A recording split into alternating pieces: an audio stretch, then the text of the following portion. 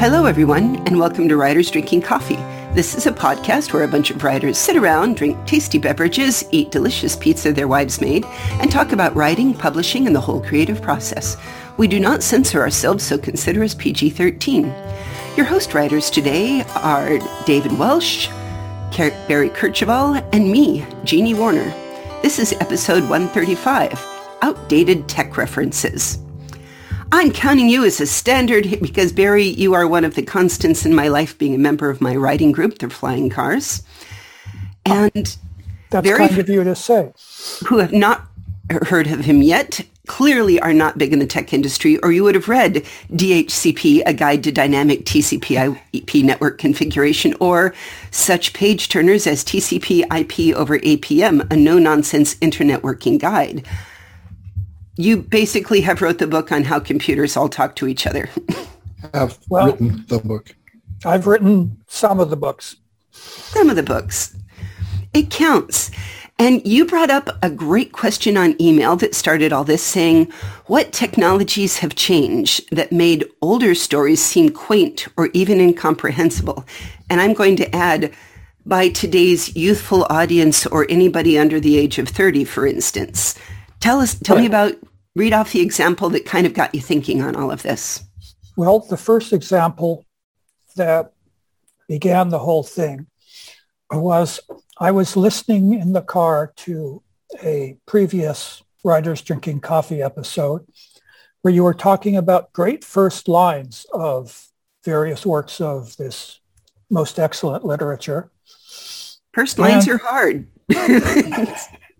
And I kept expecting you guys to come up with the first line of William Gibson's famous Neuromancer, which is, the sky above the port was the color of a television tuned to a dead channel, which is a lovely evocative sentence. It sort of sets the tone for the whole book. But it occurred to me that basically anyone under 30 has never seen a TV turned to a dead channel with this gray static going on. Modern digital TVs, if there's no signal, they just either go to solid blue or black, and sometimes put up the words, no signal. I'm a little comforted that there is still the ability they still have to, by law, have broadcast television.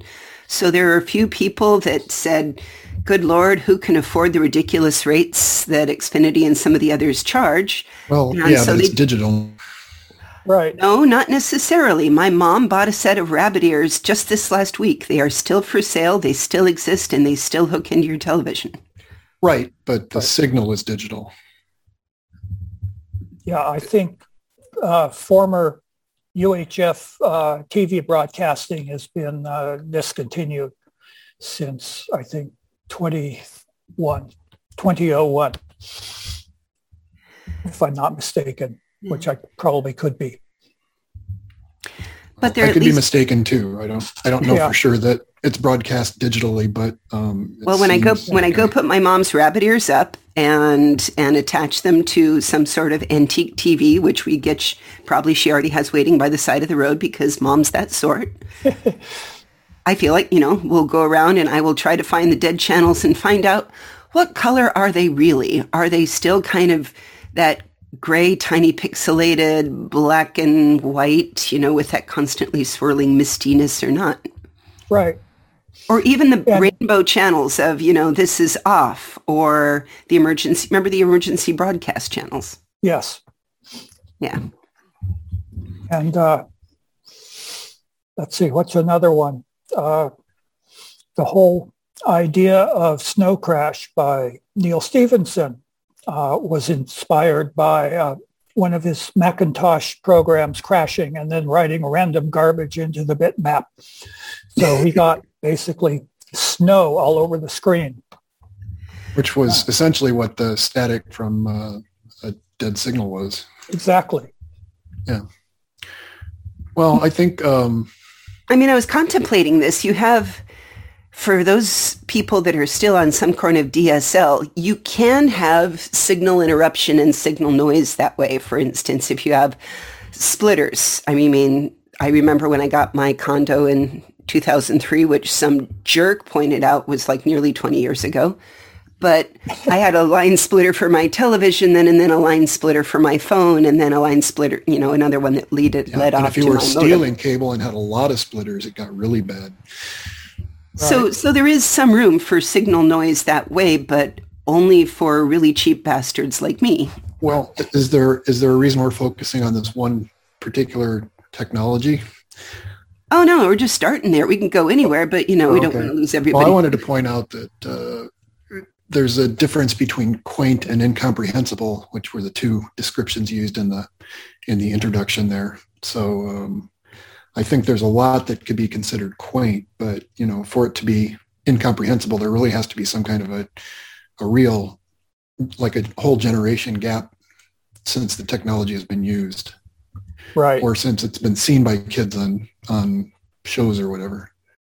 I think it's heading that way, though. I mean, if you looked at anything under, let's just say 25 and under set, who are the next generation of readers, etc., would they get it? Or would this just be one of those things like there's references in really old books that we read? I wonder if we're even conscious about the fact that we didn't quite know what they were. Well, when I was young and reading, I read a lot when I was young, and there was a lot of stuff I didn't understand. And for the most part, if I didn't feel like looking something up, I would just ignore it and go on. And if it proved important to the plot later on, I was kind of stuck, but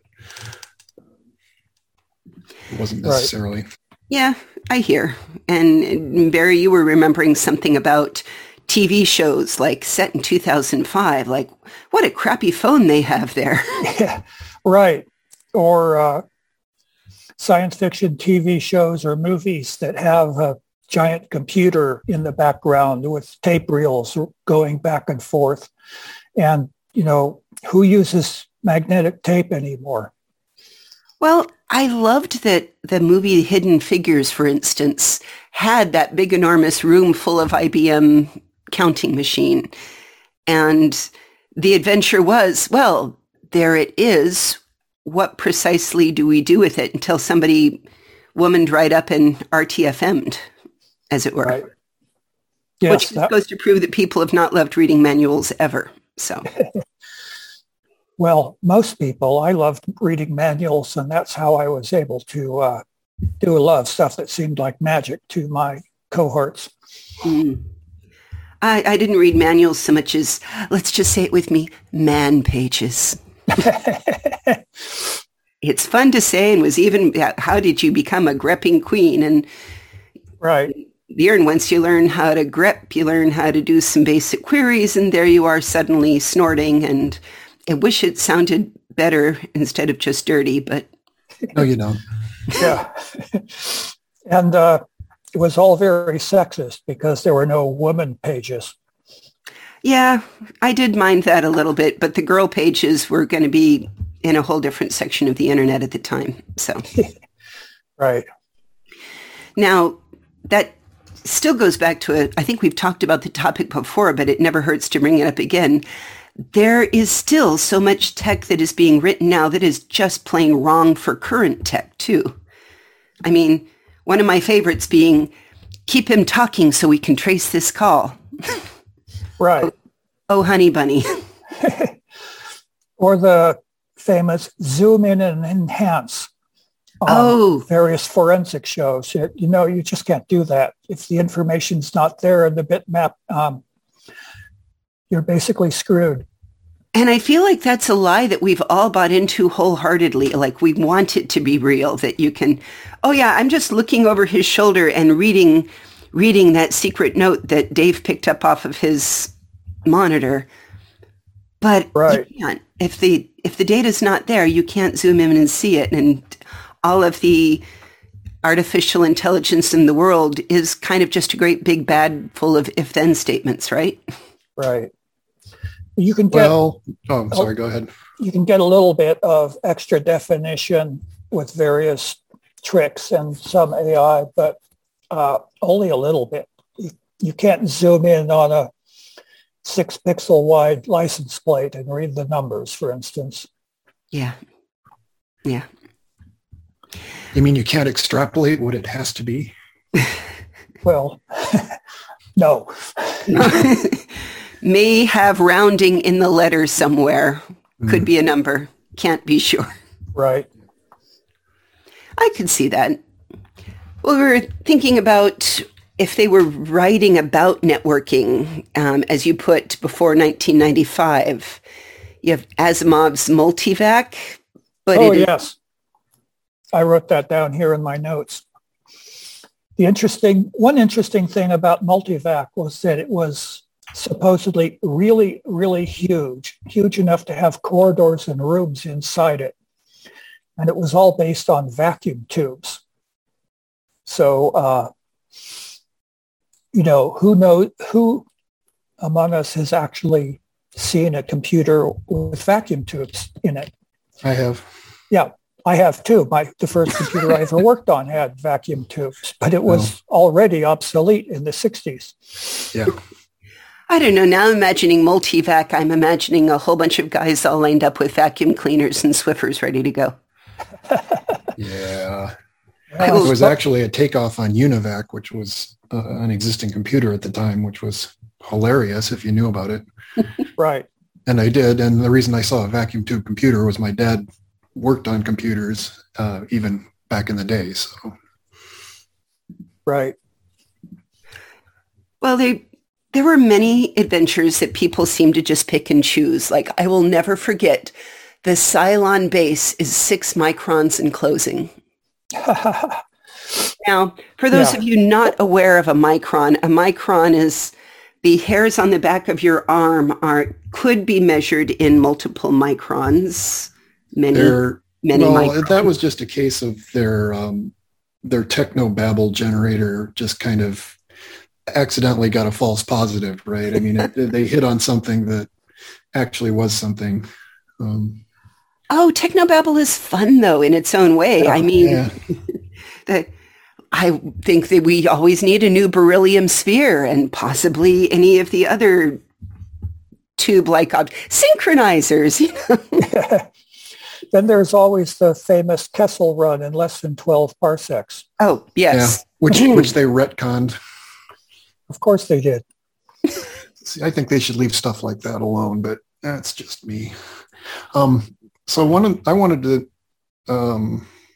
say about when we started this conversation about things that seem anachronistic, and I said a generation or so has to go before it's like completely incomprehensible.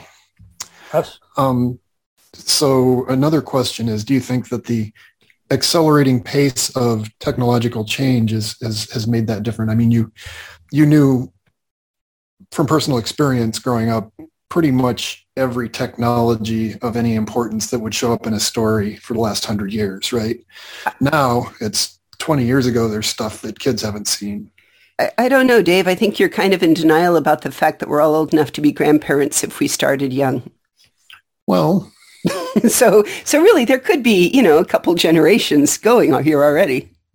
Yeah, I'm still maintaining that the accelerated pace of change has made the gap. I mean, when did we first get cell phones? I first got mine in 2003, but again, Luddite. When did you? Well, okay, so say late 90s. That's 20 years ago. That's a generation. When did you drop your landline? I still have one. Wait a second here. Well, there are reasons to have one, but it's piggybacked on my cable, which also carries my internet and is carrying my smiling face to you guys. But my wife's 93-year-old mother lives with us, and so we wanted to have a landline for emergencies in case the power was out and she had some sort of problem and we needed to call somebody. So there are reasons for keeping the good old reliable POTS, plain old television. Plain old telephone service. Service, yes. Yeah. Well, there absolutely is, especially if you're in a place where things can go out regularly. For instance, I mean, it is a joke. It is not a joke, I suppose. It is a sad thing that there was a survey put out that 49% of Americans believed that stormy weather interfered with cloud computing because people didn't understand that cloud computing just means somebody else's computer. Right. But for anybody that's rural HughesNet, service of the internet through some kind of any kind of dish, you get the wind that can upset that and change things and muck it up. And honestly, I can say that HughesNet in some rural areas on top of mountains, etc., still have that challenge. They still have that shaky internet service which can go out at the drop of a hat. On the other hand, your plain old telephone service has its own different wire and its own connection. And so if you lost power, you often still have your phone. Right, because phone lines are not the same as power lines. Yeah, phone exchanges actually run on batteries. So they will stay up even in a power failure. Whereas I get my internet through a cable service. And when the power goes out, which it does in this semi-rural place I live fairly regularly, we keep internet for about 20 minutes. And then all the backup batteries are drained and it goes away. Right. But the cell phone service, spotty as it is, stays up. So we can do limited internet through our iPhones. So I suppose there's an advantage to a general public not quite understanding how technology works because it makes it easier for them to accept whatever it is that the writer has written. And right. Yet at the same time, there is a way it has of kind of biting you. And I call it the mockery that I have for people that think that their movements can physically be tracked, if somebody injected a microchip in them without really understanding what chips are, how big they need to be, what is a sending versus receiving versus just communicating by Bluetooth. Indeed. So I wanted to state this out loud just in case there's anybody here that truly believes that any of the current vaccines or needles can implant something that will track your movements. No, your phone tracks your movements. Right. They've already done that. They've already done that. You're already carrying it everywhere. And most of you still have your Bluetooth on, which is a whole different lecture for me of why you shouldn't. But on the other hand, there's some neat tech out there that uses Bluetooth passively, like the Tile. For instance, if you have attached a little tile to your key fob or a tile to your dog's tags or something because they're minimum about the size of a quarter, they'll go across what they have in it, but they are tracked through Bluetooth phone connections of how far they are because Bluetooth is right. Constantly a promiscuous little bitch and open to getting different things. And so I just wanted to tell everybody that the chip in your animal is too small to go through a regular injection needle. And they have to scan the pets. If you've ever found a lost cat or dog, you take it in and they put the scanner right up there by the animal. And that's the only way they can read it. Right. So, the pet microchip is basically too small to have any significant antenna to broadcast its location to the Jewish space lasers or whatever. It's true. There just is a certain size needed. So also, if you out there are writing a story based on this kind of microchip, we like thinking of, remember the microdots that some of them were like, yeah, we're going to track this drug shipment, but what they attach is actually much bigger than a lot of people think. It's a different scanner, different technology, size of a quarter, you slip it in, and again, Bluetooth. So Bluetooth is a magic way they have of, it's so ubiquitous through both Android and iPhones. It's the same technology.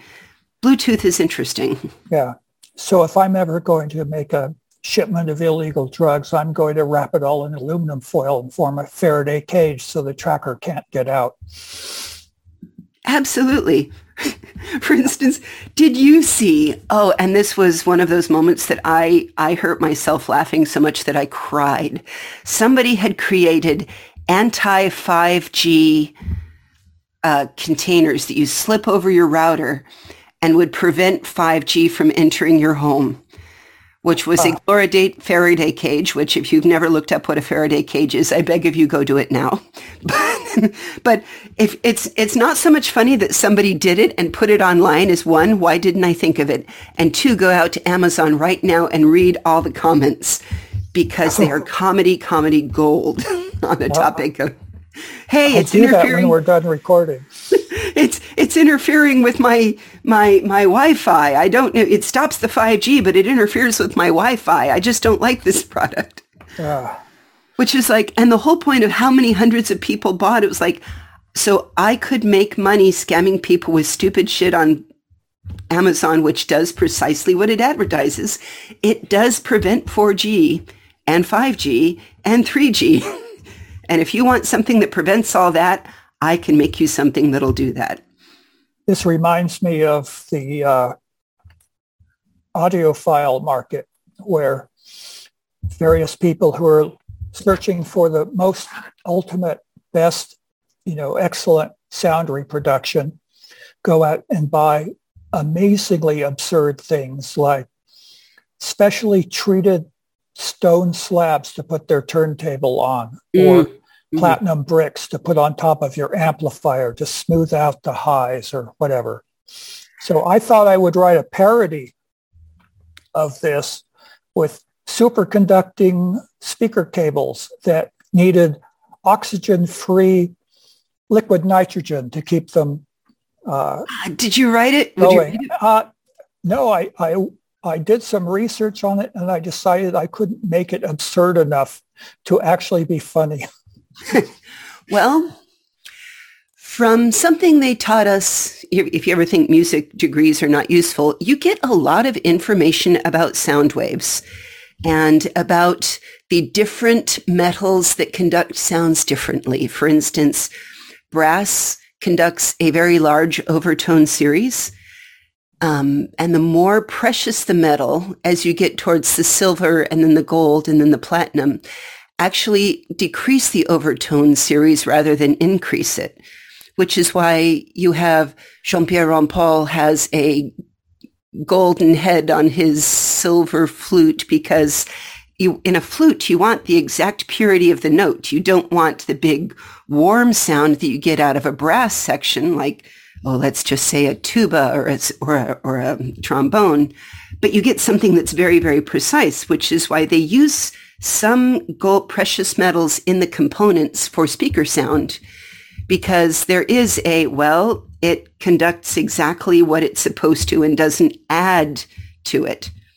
However, and this is the big however, putting a big lump of platinum, first of all, you couldn't lift it because that is stunningly heavy. If you think of a platform maybe a foot square, I couldn't lift it. Right. And it's astoundingly expensive, which makes it attractive to audiophiles. Yes, the sheer cost of it shouldn't be an indication of quality. Sometimes it's merely an indication of what they can get you to play for. Right. And the example I was thinking of might actually be tungsten instead of platinum, which is there you go. More affordable. On the other hand, you can look on the periodic chart to see, and assume that as you go one direction, the signal gets more pure and it really, removes the overtones. But what is sound in music but overtones in its own way? People love the violin because of the overtones. Right. They love. And I wanted to mention that, brass versus woodwinds have an entirely different overtone series. They do. And you're a bass player, so understand that string theory, and by this we don't mean cosmological truth, but we mean the vibration of actually physical metal strings. Exactly. Or even nylon or catgut, whatever you want. They have the same theory, and the reason that people can go from one stringed instrument to another is the general theory of changing notes by the overtone series is consistent across whatever material you choose. Right. I should probably mention that I'm ABD in music, all but degree. Exactly. I was one credit short of a dual major in computer science and music.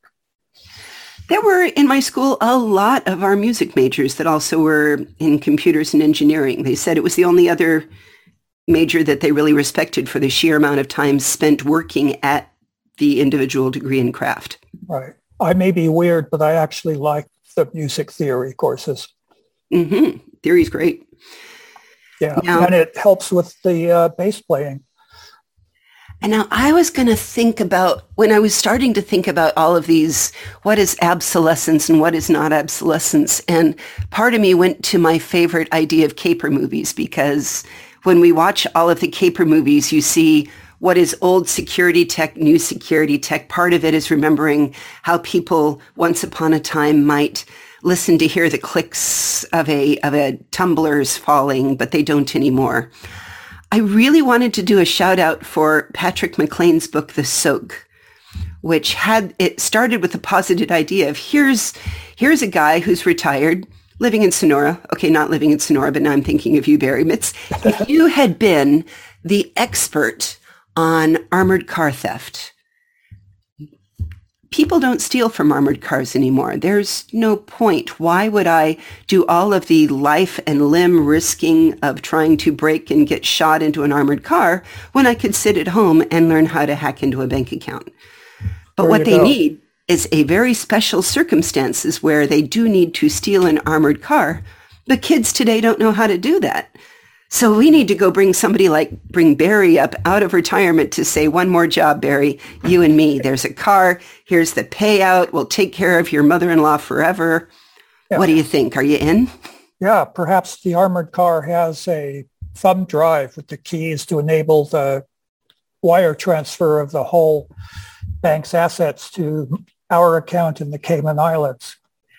There could be a lot of interesting pieces on that. I am hoping that I am dying to have, I know that the journalist working on the Panama Papers, I think they were murdered recently, but it still doesn't change the opportunity to, man, they should have, the minute if I were going to crack some major international third-party island tax shelter where billionaires were keeping all of their money, the first thing I would do is hire a lot of protection. And the second thing I would do was get my published book out as early as humanly possible. You want that horse out of the barn. Right. So that nobody thinks I can just go back and, lock the door and shoot the horse keeper in here. So hear me out there. If any of you are working at cracking these others, publish quickly. Do not wait for perfection. Just publish it. Right. There's a point where you just shoot your manuscript in the head and send it to the agent. Yes, or this might even be something I self-publish to say, let's get this out on Amazon and everywhere else and pay Simon & Schuster to publish me, etc. I might do that just to protect my own life, because it's not like hey, here's the proof I have, and if you kill me, a copy of this it's a similar idea. Yeah. Well, we seem to have strayed from the ostensible topic of this edition of the podcast. Outdated technical references. Do we right. Give me a closer that you think is perfect for. Well, I was thinking about computer storage. Yeah. And Asimov had a thing called a book film, and Frank Herbert had one called a film book.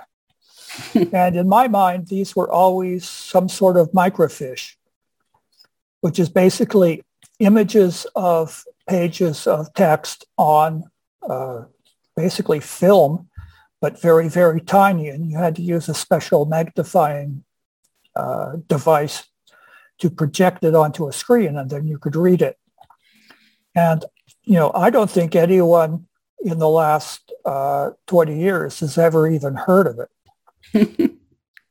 So you read the 1965 Frank Herbert story with the film books in it, and you go, what the hell is that? I don't know. There is something for me that has been kind of fun, that was like, it was old and it was obsolete and then it was new and now it's real again.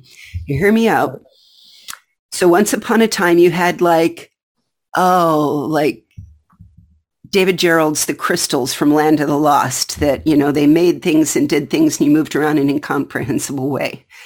And maybe they were information and that it could have taken somewhere else, but how would you play this alien technology?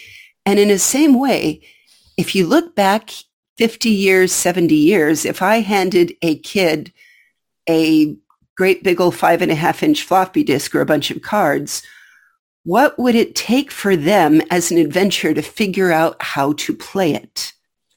My. There you go, because it's, right.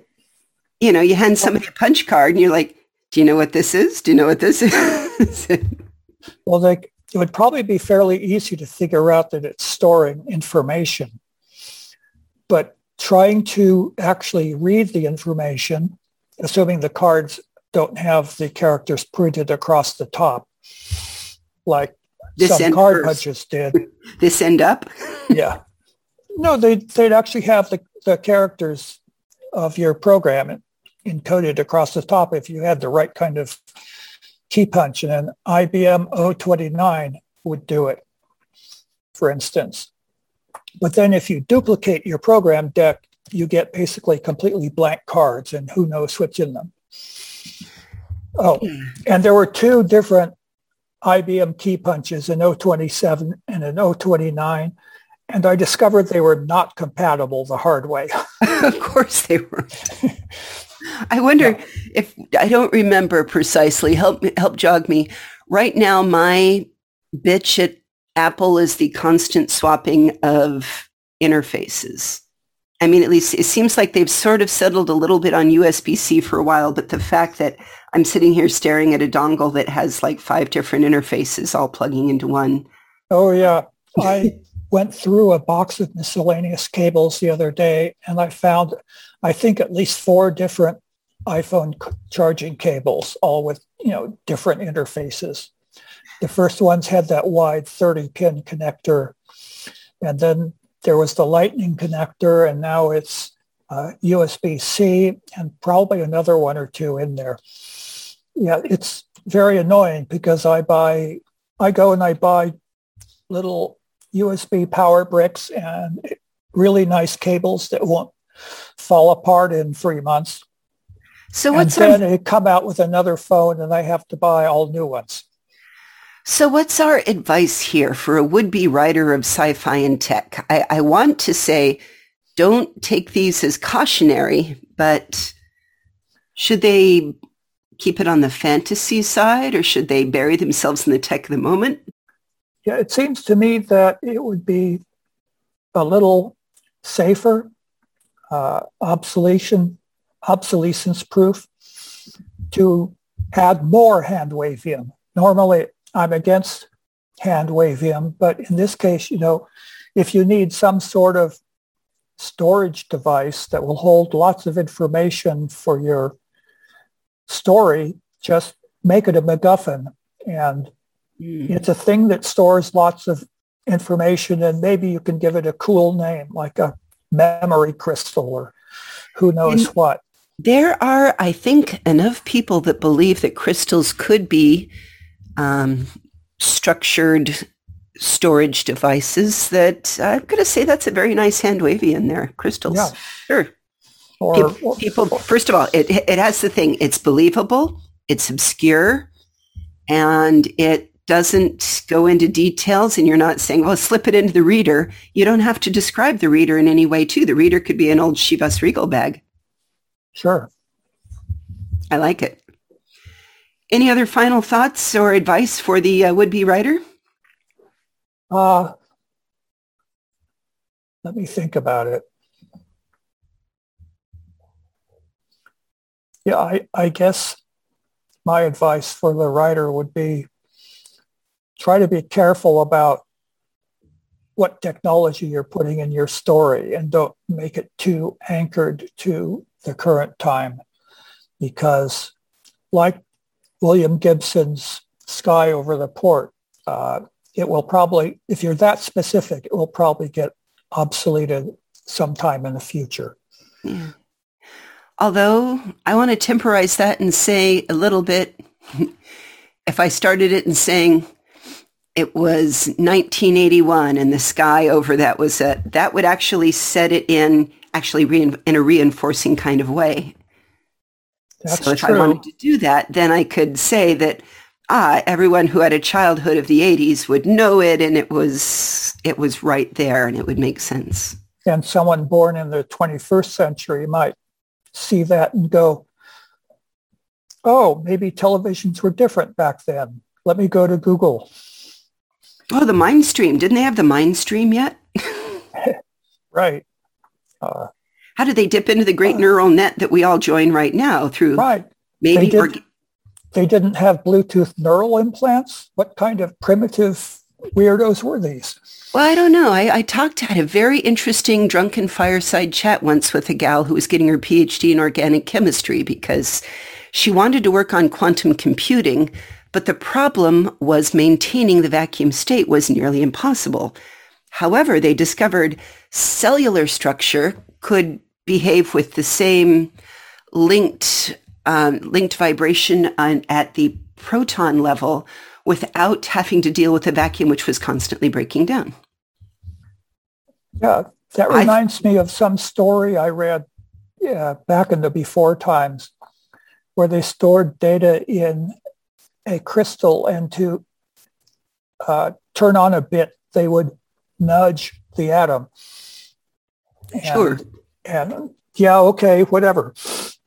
Well, it makes Johnny mnemonic to come around to, a little bit more accurate. It's like, oh, yeah, we hid a whole bunch of stuff in your brain. And right. I've seen a few of those shows that actually that could make sense, except for they hand-waved their science not quite accurately, but it was close enough that I was willing to suspend my disbelief on it. Right. Cool. Thank you so much for talking with me about this today, Barry. Oh, it was a pleasure.